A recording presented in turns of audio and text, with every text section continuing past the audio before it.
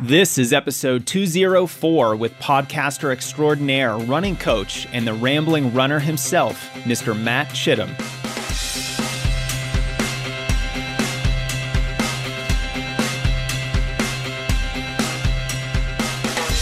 Welcome to the Strength Running Podcast. I'm your host, Coach Jason Fitzgerald, and the episode you're about to listen to features one of the most prolific running podcasters out there, the host of the Road to the Trials and the Rambling Runner podcasts, Matt Chittim.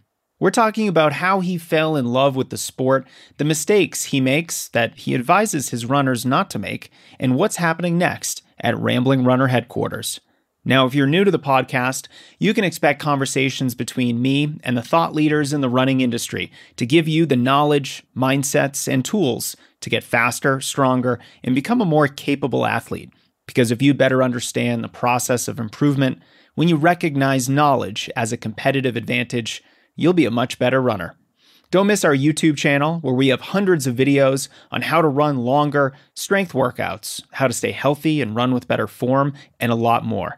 Go to youtube.com/strengthrunning, subscribe, and you'll see every video that we publish. And of course, strengthrunning.com is where it all began. Since 2010, we've been helping runners level up their training, race faster, prevent more injuries, and get stronger. You'll find our award-winning blog, our free email courses, and the full library of training programs and coaching services to help you accomplish your biggest running goals. And I couldn't have made this episode without our sponsor, Precision Hydration. You can hear me discuss all things hydration with their CEO and founder, Andy Blow, in episode 147 of the podcast. I love Precision Hydration because they have a free online sweat test that will give you a personalized hydration strategy at precisionhydration.com. And our listeners can get 15% off your first order by using the code STRENGTH15 when checking out at precisionhydration.com. All right, my guest today practically needs no introduction. If you follow the big running podcasts out there, no doubt you'll have heard of The Rambling Runner, which is a top 10 running podcast in the United States of all time. Host Matt Chittim joins us today to talk about his training, the lessons he's learned from recording more than 500 different podcast episodes, how you can get hooked on this amazing sport just like we have, and a lot more. Matt is one of my favorite people to chat with because of his energy, his enthusiasm for amateur runners, and his optimism for the future. This episode will leave you feeling ready for that next big run on your schedule. Without further delay, please enjoy my conversation with Mr. Matt Chittim. Matt, thanks so much for hanging out with us today and being on the other side of the microphone. How's it going with you? It's going great. Luckily, this side of the microphone also works. Got a really nice microphone here at the Rambling Runner Lab. No, I'm so excited to chat with you, Jason. As you know, I've listened to your show for a very long time. I'm on the email list as well. So much good stuff you're putting out. Hopefully, I can live up to the type of content you're used to giving to your listeners and readers. Well, thanks for that. And I'm just really excited to talk with you because you are one of the top running podcasters. You're a coach.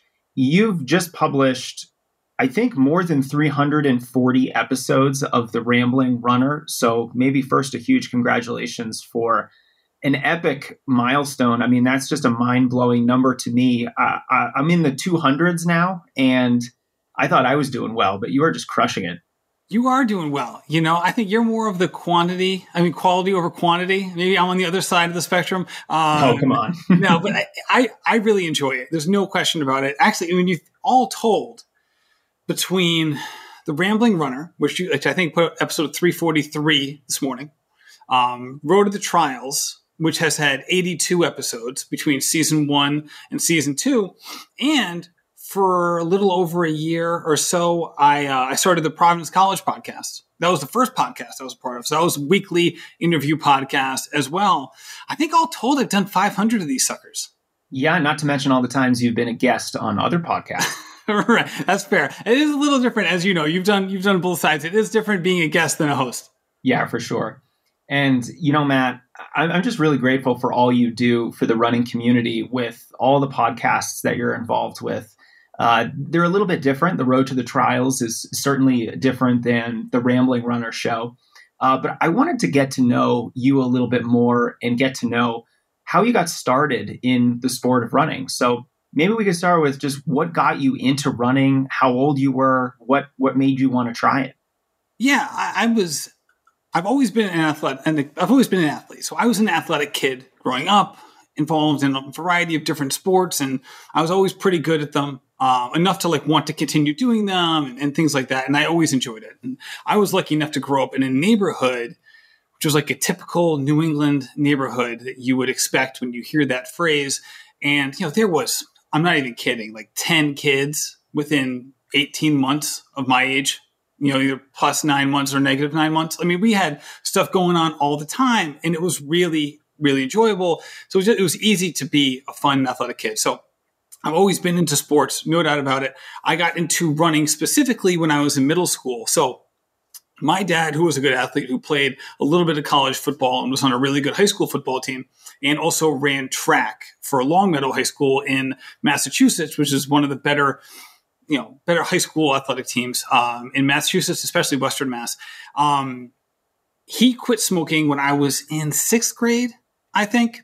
So he quit smoking. He actually just lost his job as well. So he lost a job, and he's like, you know what? I think out of a control thing, he's like, all right, I'm going to quit smoking. Did that, and basically took all of that energy and put it into running. So he was not in shape. He was smoking 2 packs a day, and he hadn't been exercising. So he's like, all right, I'm going to start doing this. I'm going to start running. I adored my father. I was a pretty active kid, and because he was out of shape, even though he was an adult, I could keep up with him at that age. So I would kind of tag along. I wouldn't go on every single run he would go on. But when he started entering 5Ks, I would definitely go. So I would usually do the kid race, and then eventually we started doing the 5Ks with him.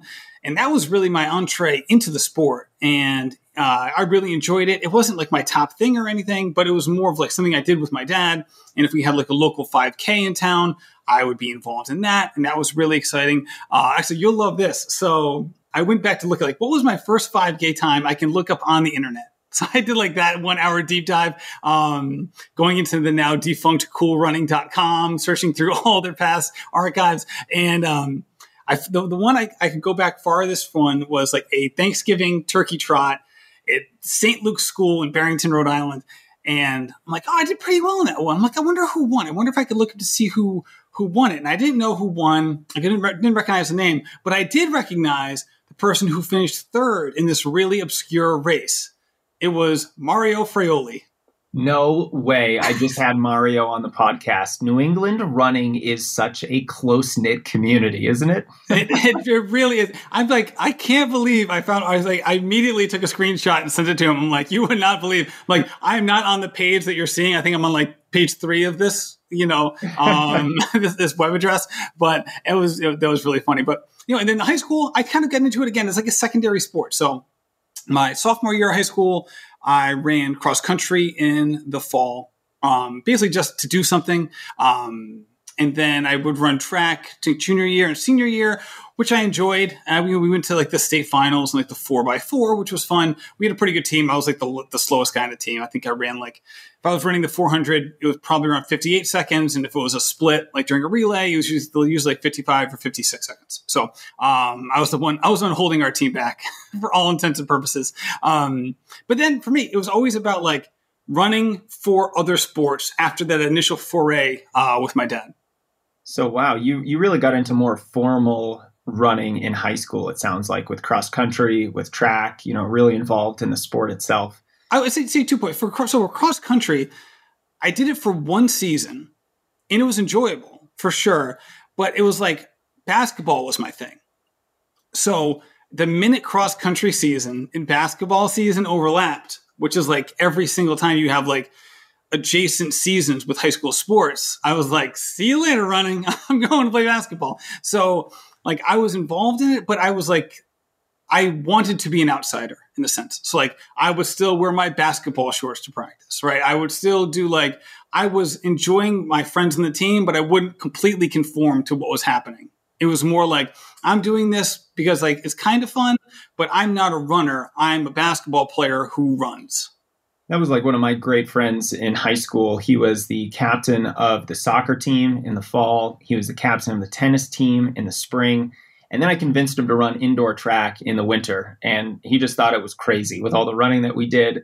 But it was great. I mean, he did pretty much every event from the 600 on up to the 2 mile. And, I think he ran like a 5:30 mile. He ended up being a pretty decent runner. And so it's great. I love when friends get their friends to try track or cross country. It's fun.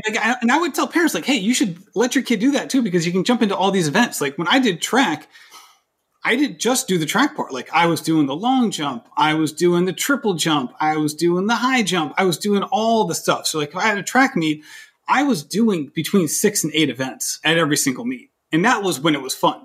To be 16 again. Yeah, I'd like to do the 1, the 4, the 4x1, the 4x4, the long, the triple, and the high.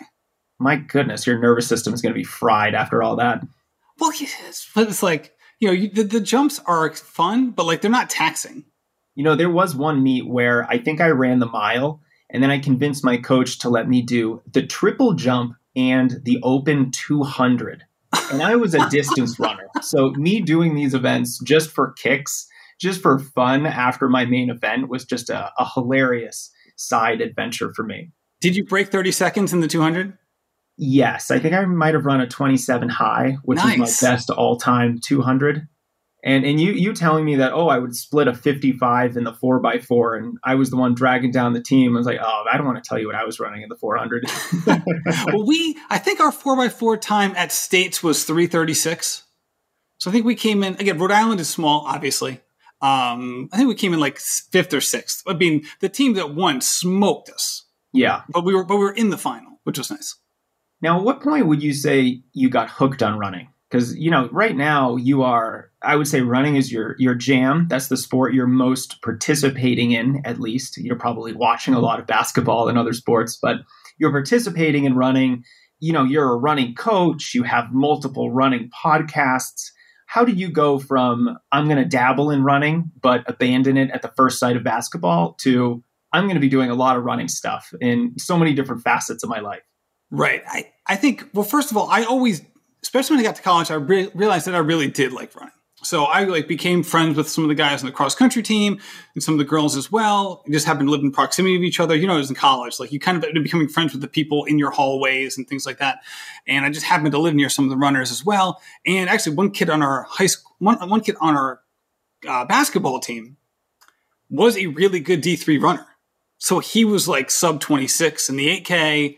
He was fantastic. His name was Avi Kramer, who went to Deerfield. So he was a basketball player at Deerfield and a really good runner, and then ended up winning the New England Grand Prix after high school. So the BAA New England Grand Prix, he ended up winning the thing. And he was doing double duty all through college. And I think he ended up running like 25-30 at like the regional at Vassar. But anyway, so I would run with them occasionally. Again, I was awful compared to what they were doing, but and still to this day. But it was really enjoyable. I had so much fun doing it, so that when I ended up leaving college, and then once like noontime hoops wasn't enough for me, so I coached college basketball as soon as I graduated college. So I basically just stayed on college campuses for like another 15 years or 18 years at that point. So I was coaching college basketball. I liked it. I did play noontime hoops on occasion, but that wasn't quite enough. So that's when I started picking up running. At first, it was more casual, and then I was like, all right, I need to kind of go all in. I was used to being all in on my primary sport, and that was the move I wanted to do. So basketball was no longer that endeavor. Running became that endeavor for me, and that's when I joined a group. So at the time, I'm married with, I have young kids, and at the time, back then, I was single, and I was able to just kind of like do whatever I wanted with my time as long as I wasn't working. So I joined a Providence running group based out of the Ronald McDonald House, and it was great. So like the two people who coached you were Ann and Bob Rothenberg. I don't know if you know those names, but they coached the Brown University cross country and track teams for like 3 decades. It was like an embarrassment of coaching riches for me. I probably should know those names because I went to the Brown cross country camp in Providence back in, I want to say 2000, in the year 2000. Okay. So they might have just retired. Okay. At that point. They might have just left at that point. So, Jason, it was $50 for a year to join the team. Bob would write me weekly like basically weekly training schedules, and coach over 200 people in group workouts at various points throughout the week at the Brown University Stadium. $50 a year to do this. And they didn't take the money. It went to Ronald McDonald House. They were just doing it purely volunteer. It was unbelievable. So that was great. It was wonderful for me. It was again, being part of a group. I would do a track session in the morning at like 6:30 a.m. on a Tuesday, and then we would do a Saturday long run as a group, and you kind of split up into different groups. It was really enjoyable. So that was the first time that I really got, super hooked into running. I loved this track stuff because I was more of a fast twitch athlete, and I was able to kind of punch above my weight in the track workouts compared to like the Saturday long runs. And it was great because on the track, before our group would start, they would have some of the best runners in Southern New England would be running, and Bob would be coaching them as well. So you'd have like former PC athletes, former Bryant runners in town and things like that. And they were, these were for men, sub 236 marathoners, for women, sub, 3 hours, sub 250 marathoners, and then the corresponding 10K and 5K times. So watching them run was awesome. So I would get to practice early just to see them run. And it was so cool. And one time seeing like Kim Smith do a workout before our workout. And this was like when she was going to the Olympics. I mean, this was prime Kim Smith years. And it was really just super exciting. And that's kind of when I got hooked. And I wouldn't say that like my progress in the sport or commitment to the sport as a runner myself wasn't some sort of like linear pathway up. But that was definitely when I was in it all the way. And from then, it's just kind of it's built up since then. It sounds like you almost got hooked on the sport of running because of the social aspect to it. You joined a group, you enjoyed the workouts, then you're kind of in contact a little bit with some of these really fast runners, some of these professional runners. And of course, that's super inspiring. I mean, I one of the reasons I loved running on a college team was that, I had to work so hard to be the 7th or 8th guy on the cross country team. And there were so many guys who were just so much faster than me. And that was very inspiring. I think a lot of people might get upset with that, or, they get a little bit down because they're not as fast as those runners. But man, it was just so aspirational for me. And it sounds like you just really liked running with other people. I mean, that was one of my favorite aspects of being on a team was the community, was the other teammates. Yeah, I'm not going to lie. There have been times where I've been jealous of teammates, for sure. It was hard to get jealous of like watching these track workouts, though, because it would be like me getting jealous of LeBron James' basketball ability. It's like we are in two different universes. There's nothing to connect us, right? So it was beyond that. It was like you said, purely inspirational. I would even say more so aspirational. Like, look what's possible, right? These people are doing awesome things, and they weren't all like 27-year-old just out of college nailing it. Some of them were, but some guys like Kevin O'Neill, who's a local Rhode Island guy, I think he was like 41 and he was running like a 236 marathon, doing really well in 5Ks. And he's like worked full time too and doing all these workouts in addition to that. You see that, you're like, this is awesome. I can totally get down with this. For me, if it was just the long runs, I don't think that I would have become as attached to it. It definitely was the track workouts, because for me, it was finding a hobby or an activity that not only did I liked, but also that was close enough to something that I was good at, that it was an easier conversion into that, or even assimilation into that realm, right? Like if it had just been about long runs, like I didn't do long runs. So I would have had to really build up there. Whereas like, all right, I've done sprints before. I've been doing sprints for decades at that point, right? Like I was all about that. Like I've been doing, whether it was basketball or every other sport that I'd ever done, I was used to running 200 to 400 meters in a variety of different ways. I was doing track workouts every summer when I was playing college basketball just to get ready. So this was not a departure from stuff that I had done. So that was a really easy way for me to get into it, because the stuff that was new wasn't the sport itself. It was the community was new, but the track workouts were really similar to what I'd already been doing, which I didn't view it this way at the time, but looking back, that was a really great way to find something that would kind of fit like hand in glove into what I was looking for. Yeah. And I think this is a great example for our listeners of, if you're starting anything new, whether it's running or really any sport, surrounding yourself with other people who can support you, who you can go running with, who might be a lot better than you and can serve as that aspirational example is just such an amazing way of staying committed to the sport, increasing your motivation, increasing your consistency. There's almost no downside to that. And then the other really interesting part of what you're saying is like you are drawn to a part of the sport that you had some experience in. You had some experience in the speed aspect to running. And I think anyone who might be getting into running or, even has years of experience of running, I think we should all kind of look at not only what we're good at, but what we really like to do in the sport and go all in on that. Really, prioritize the speed workouts if you love being on the track. If you're a trail runner and you love being on the trails, let's do more of that. If you want to have, maybe you have ultra marathon aspirations and you love those long runs. Maybe you're the opposite of you, Matt. Maybe you really prioritize those. And so I think it's a great example of, surrounding yourself with people who are more likely to support you and keep you going in the sport.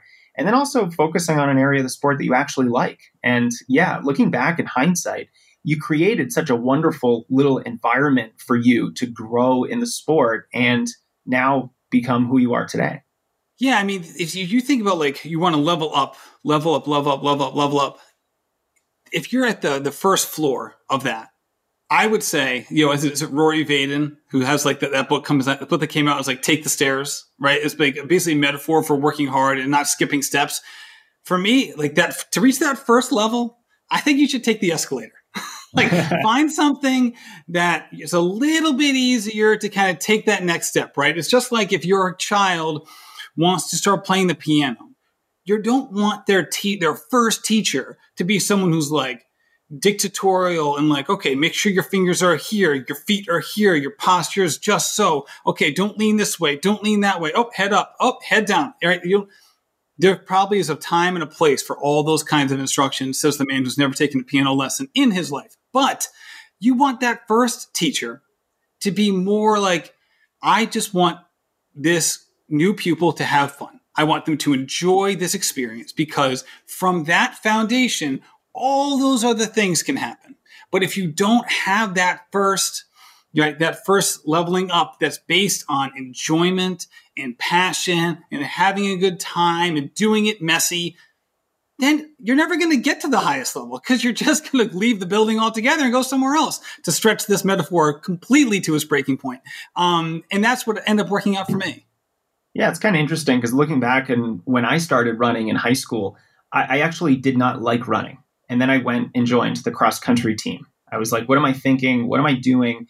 But what kept me in the sport was the fact that the guys on the team were just a really good time. And it was very different from my basketball experience, which, where the practices were much more formal and structured. And you couldn't just have a conversation with someone because you're playing basketball. You're trying to perform some drill.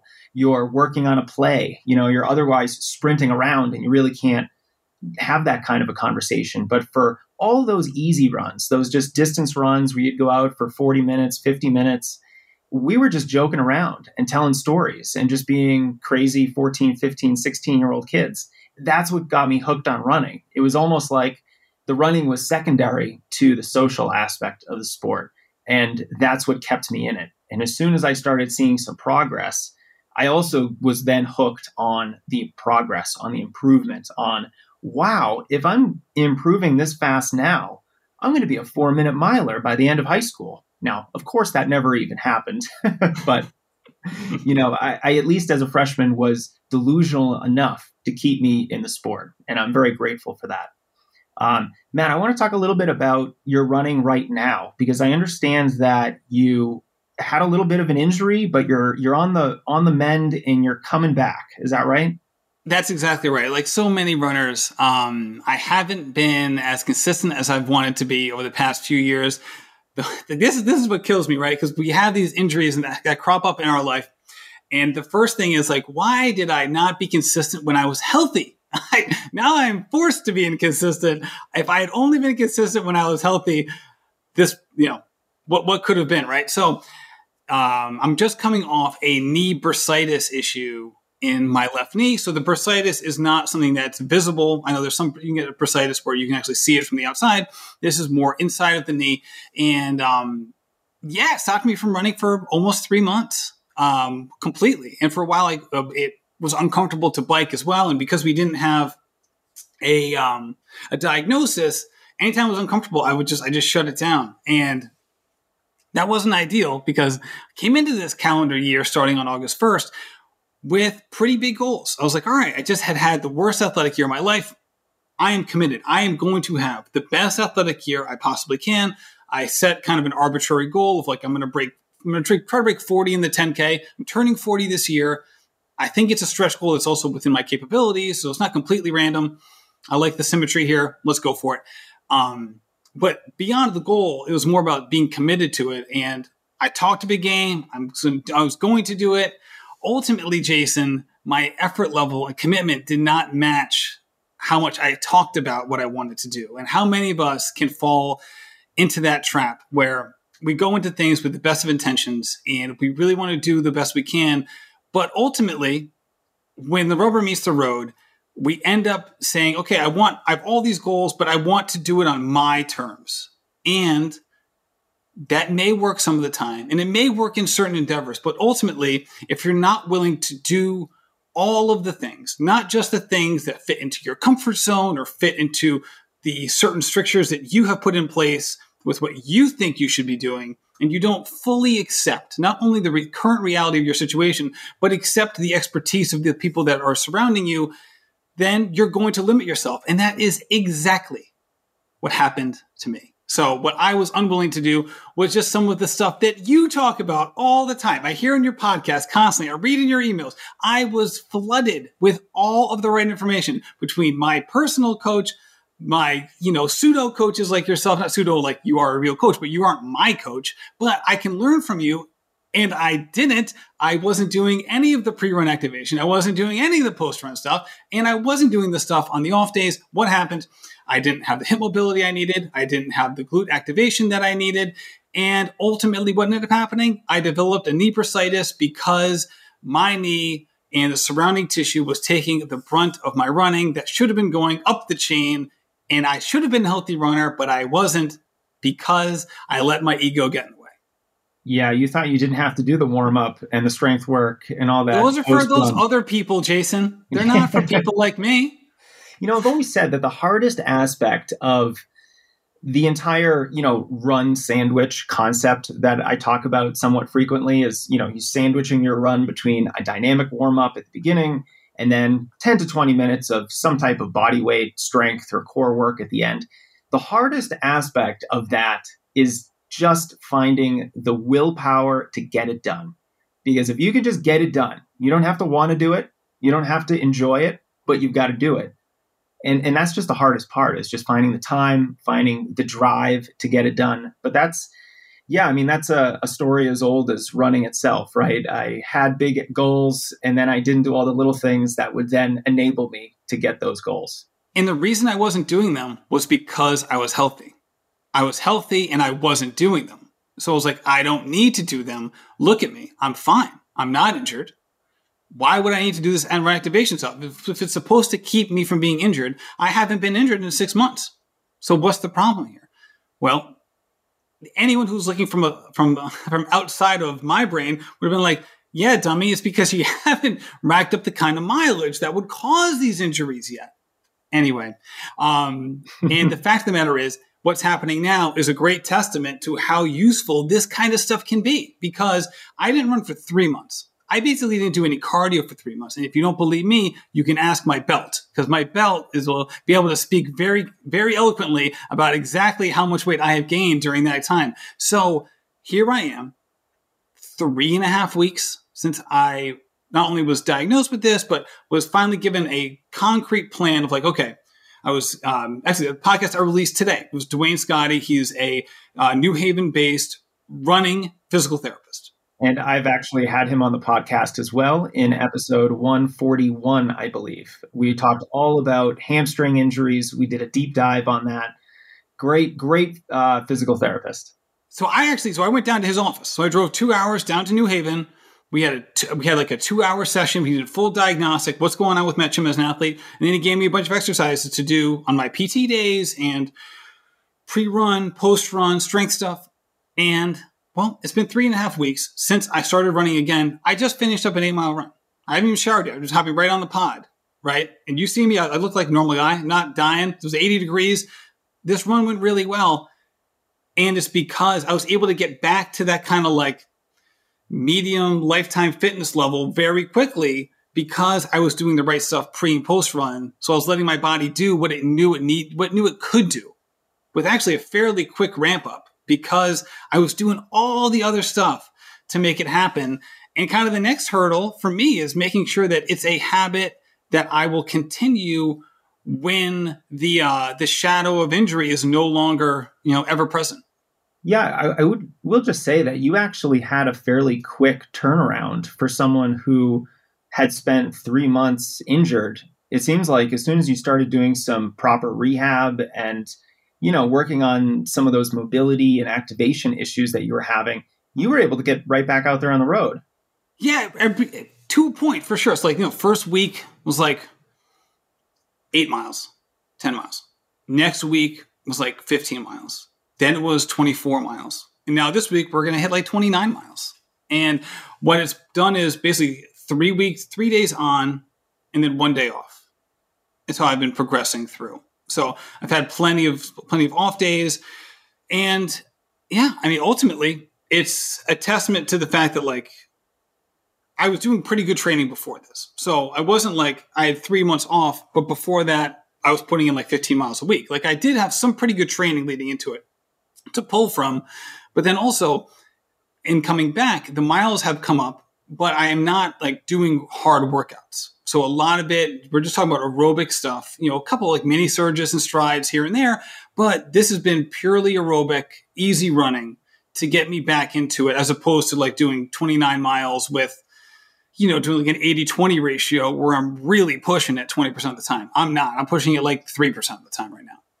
Now, are you finding that all the strength training that you're doing now and all those rehabilitative exercises for your knee, are you finding that it just leaves you feeling more durable so that when you finish, say, an 8-mile run, you seem energetic, you seem like you're feeling good right now. Do you feel like it almost allows you to do more volume or harder training and just bounce back from it a little bit quicker? I think so. It would be more intuition than result at this point because it's still pretty early. But I can say this is that I notice a difference just in walking around, doing these exercises a lot more. So I'm doing a ton of single leg stuff, right? Whether it's step ups or lunges and things like that.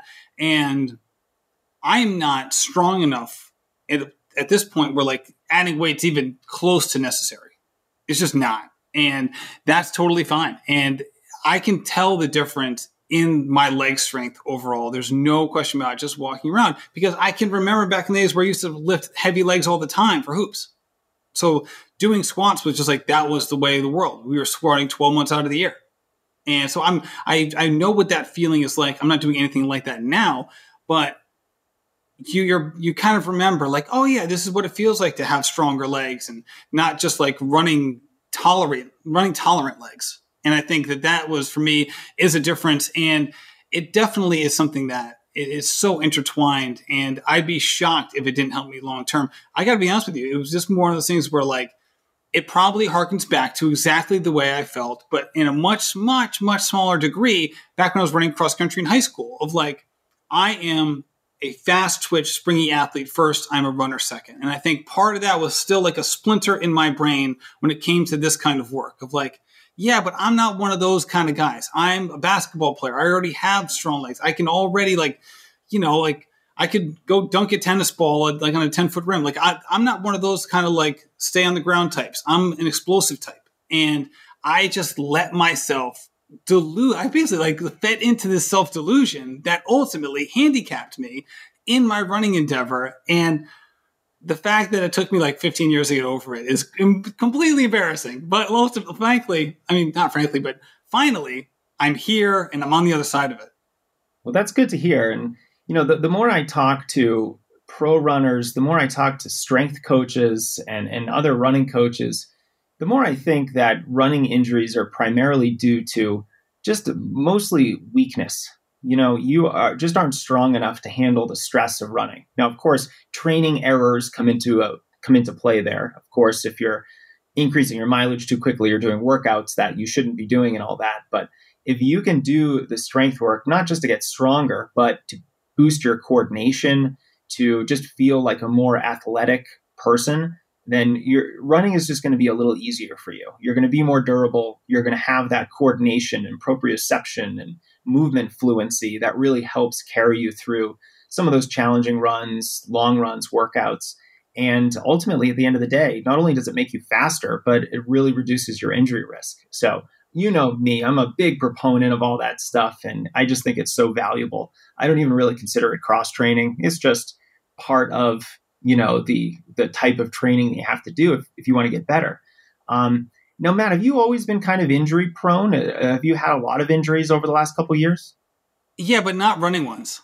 Not running. What kind of injuries? Like I'm playing soccer outside with my son and I sprained my ankle. Like I'm opening a window over my daughter's bookshelf and I pull my back out. Stuff like that. Just living life injuries that have hampered different things. Ultimately, I can't say that running injuries have played a big part in my life, which I think was part of the reason that I didn't fully embrace this stuff because and this is another great way of looking at it for a lot of people. Sometimes it's, and this is just even for yourself, sometimes it's not about injury prevention. Sometimes you just go the other direction of you can be better if you ... Right? I kept viewing it in the other direction. Okay, if you do this, you won't be injured. It's well, I'm not getting injured. Boom. Cross it off the list, right? However, if I had viewed it as you will be faster if you do these strength things, if you do band work, if you do, strides 3 times a week, if you do, single leg lunges twice a week, especially after your speed sessions, if I do all of these things, I will be a better, faster, stronger athlete. I think that shift in perception absolutely would have made a difference for me, as opposed to just you will be healthy if you do this. And it's almost kind of viewing it as a positive versus a negative, right? Injury prevention is kind of like a negative statement. Being a better, faster athlete is a positive statement. And I think that I probably should have viewed it that way the whole time. And I think that I never really did, which is why I never really embraced it until basically you hit this bottoming out of either I'm going to change or I'm going to stop because I just can't keep falling into this pattern. It's almost like this is an issue of being process oriented. And if you know that the proper process includes regular strides and strength training and a dynamic activation warm up before you go running and all those little things that, we now probably don't think are very little, then you might be a little bit more committed to that process because you just realize that just like a recipe, I have to go through these steps if I want to get my desired outcome, which is a fast, healthy, pain-free race. Can I jump in there, Jason? Because I think the other part too is that as a coach, I don't have that problem. I right. have my runners do all of these things. The difference is that I, on some level, thought that I was different in a way. All right, yeah, it's important for them, but I don't think I need it. It doesn't make any logical sense. It's purely self-delusion. And kind of letting go of that was the key thing, because it wasn't like I was approaching it this way with all the people I was talking to, or all the athletes I was coaching, the people I was helping become better, stronger, faster runners. It was purely inside my own head on all of this stuff. And that's the part that you think back on, you're like, oh my God, what am I doing? And oftentimes, just like when I was at the track 17 years ago, watching these high level athletes compete, and I was like, wow, this is aspirational. I can learn something from this. I had the same feeling when I read Matt Fitzgerald's book when he was down with Nazalite, and he goes to the first track work. And it was the first easy run, but I think he was going down to Camp Verde, and they all break out their yoga mats and their ropes and their bands, and Matt's sitting there like, what are y'all doing? And all of the pros are doing all this pre-run stuff, and Matt Fitzgerald's not. But obviously the punchline is they're a lot better than you, and they're doing this. you're not as good and you're not. Figure out the correlation here. I love that.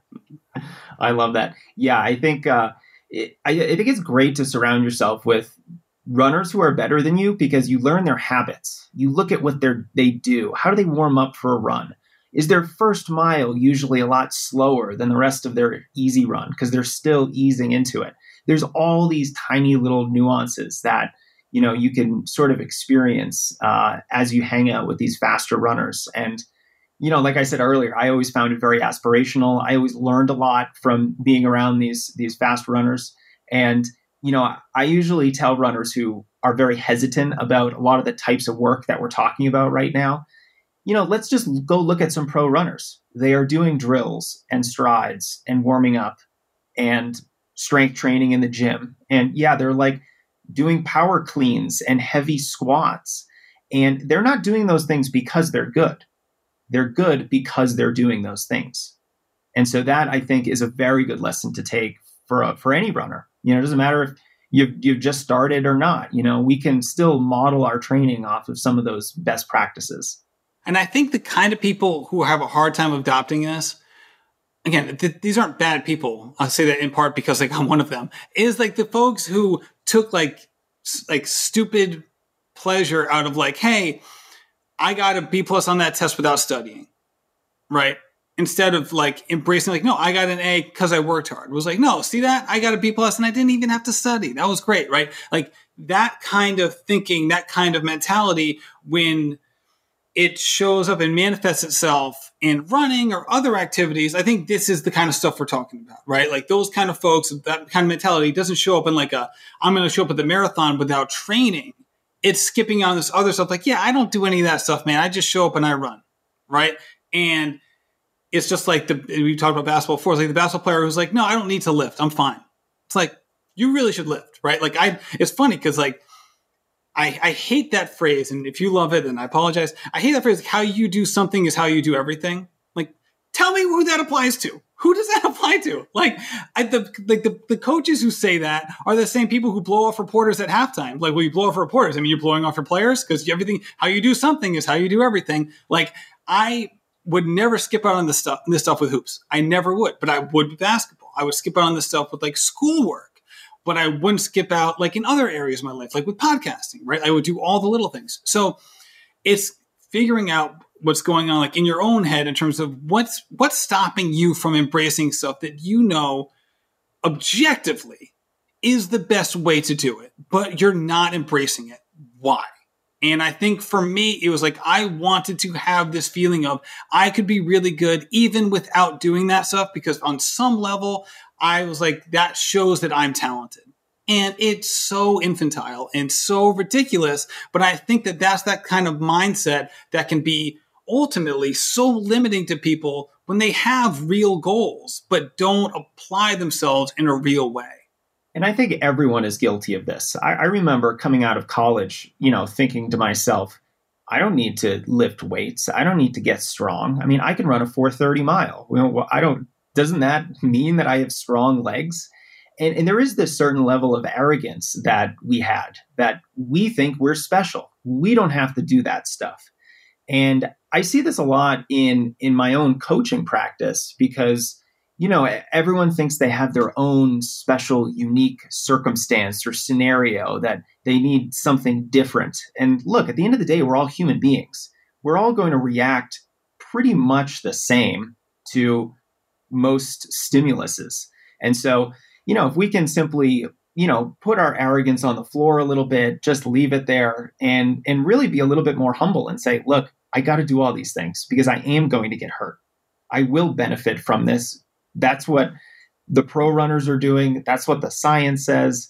And it took a long time for me to really get behind all of that kind of work, all those little things. And I feel like at the end of the day, it's also very valuable because it gives you such a sense of control, I think, when you are going through the training and day by day, week by week, you are doing exactly what you need to do to improve.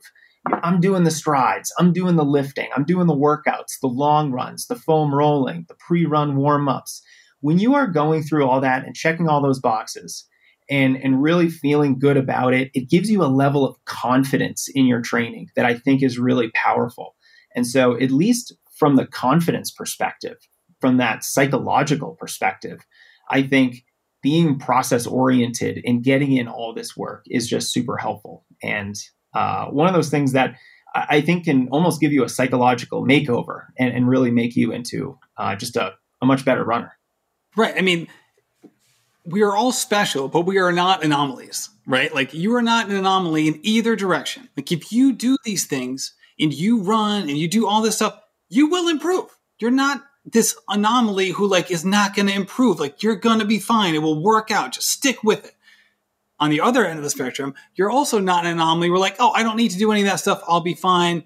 Yes, you will be fine. And that's where it will end. You will be fine.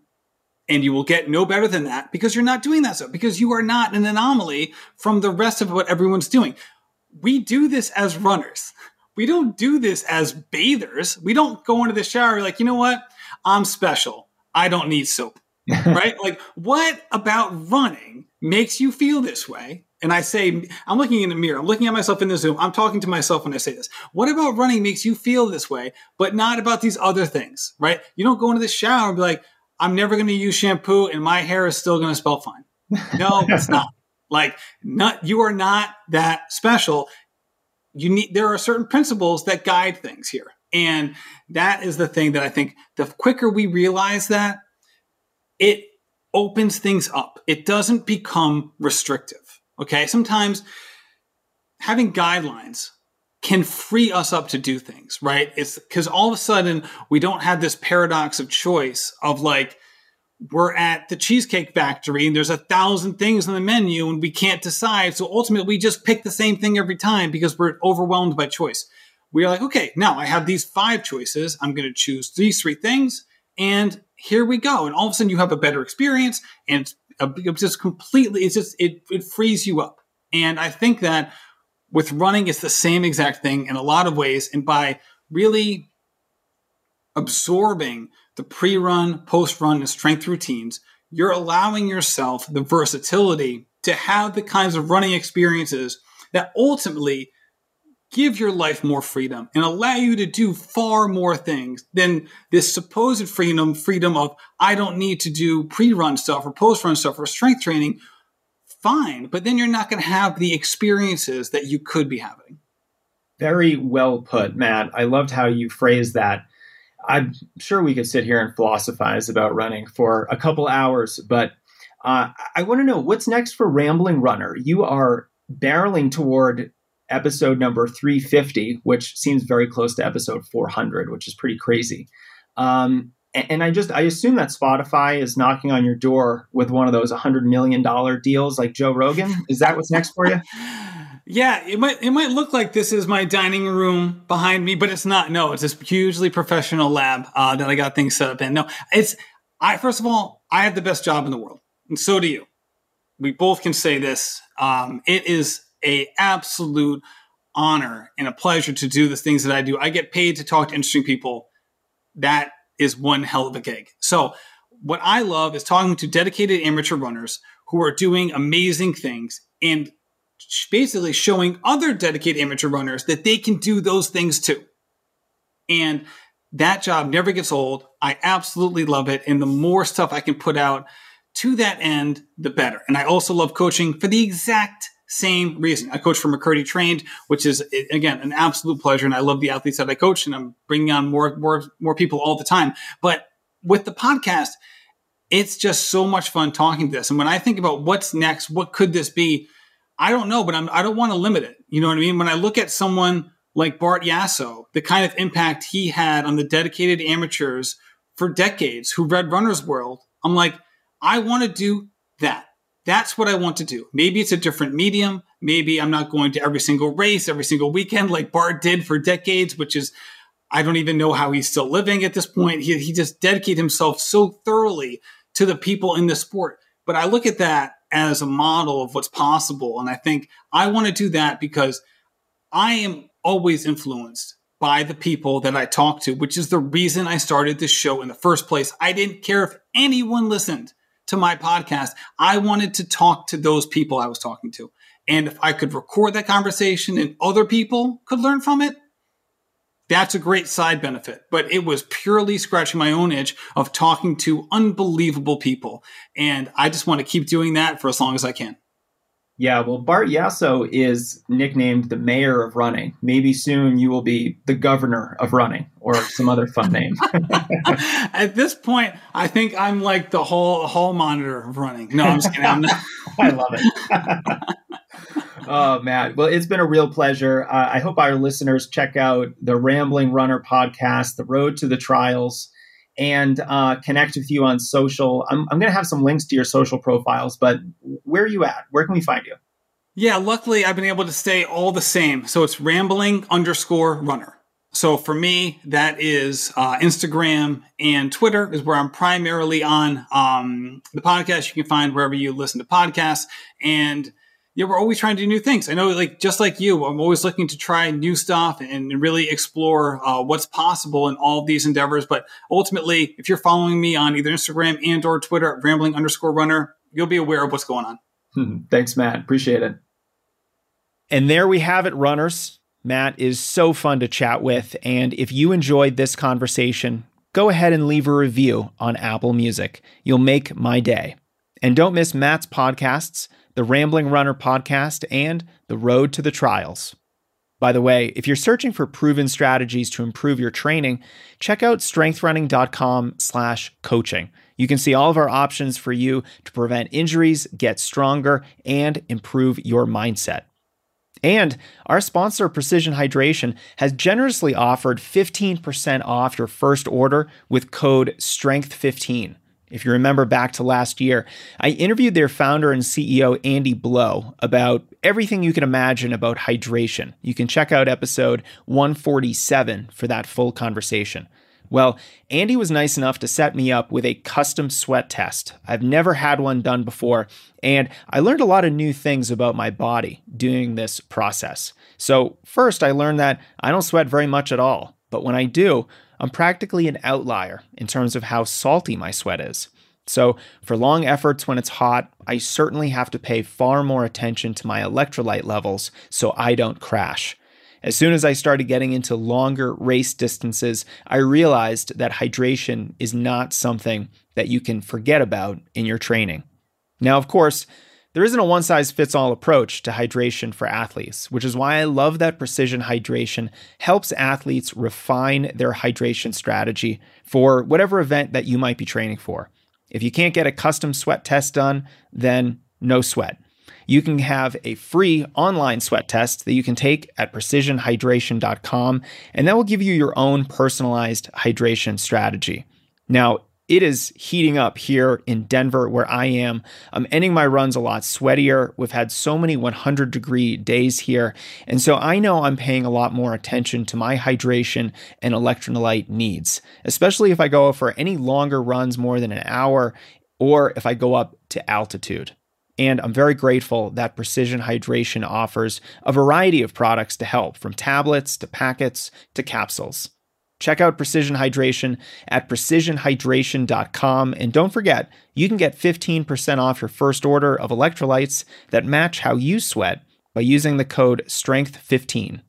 That's STRENGTH15 at checkout to save 15%. All right, that's our show today. Thank you so much for subscribing and hanging out with me today. I'm so grateful that you're part of this community.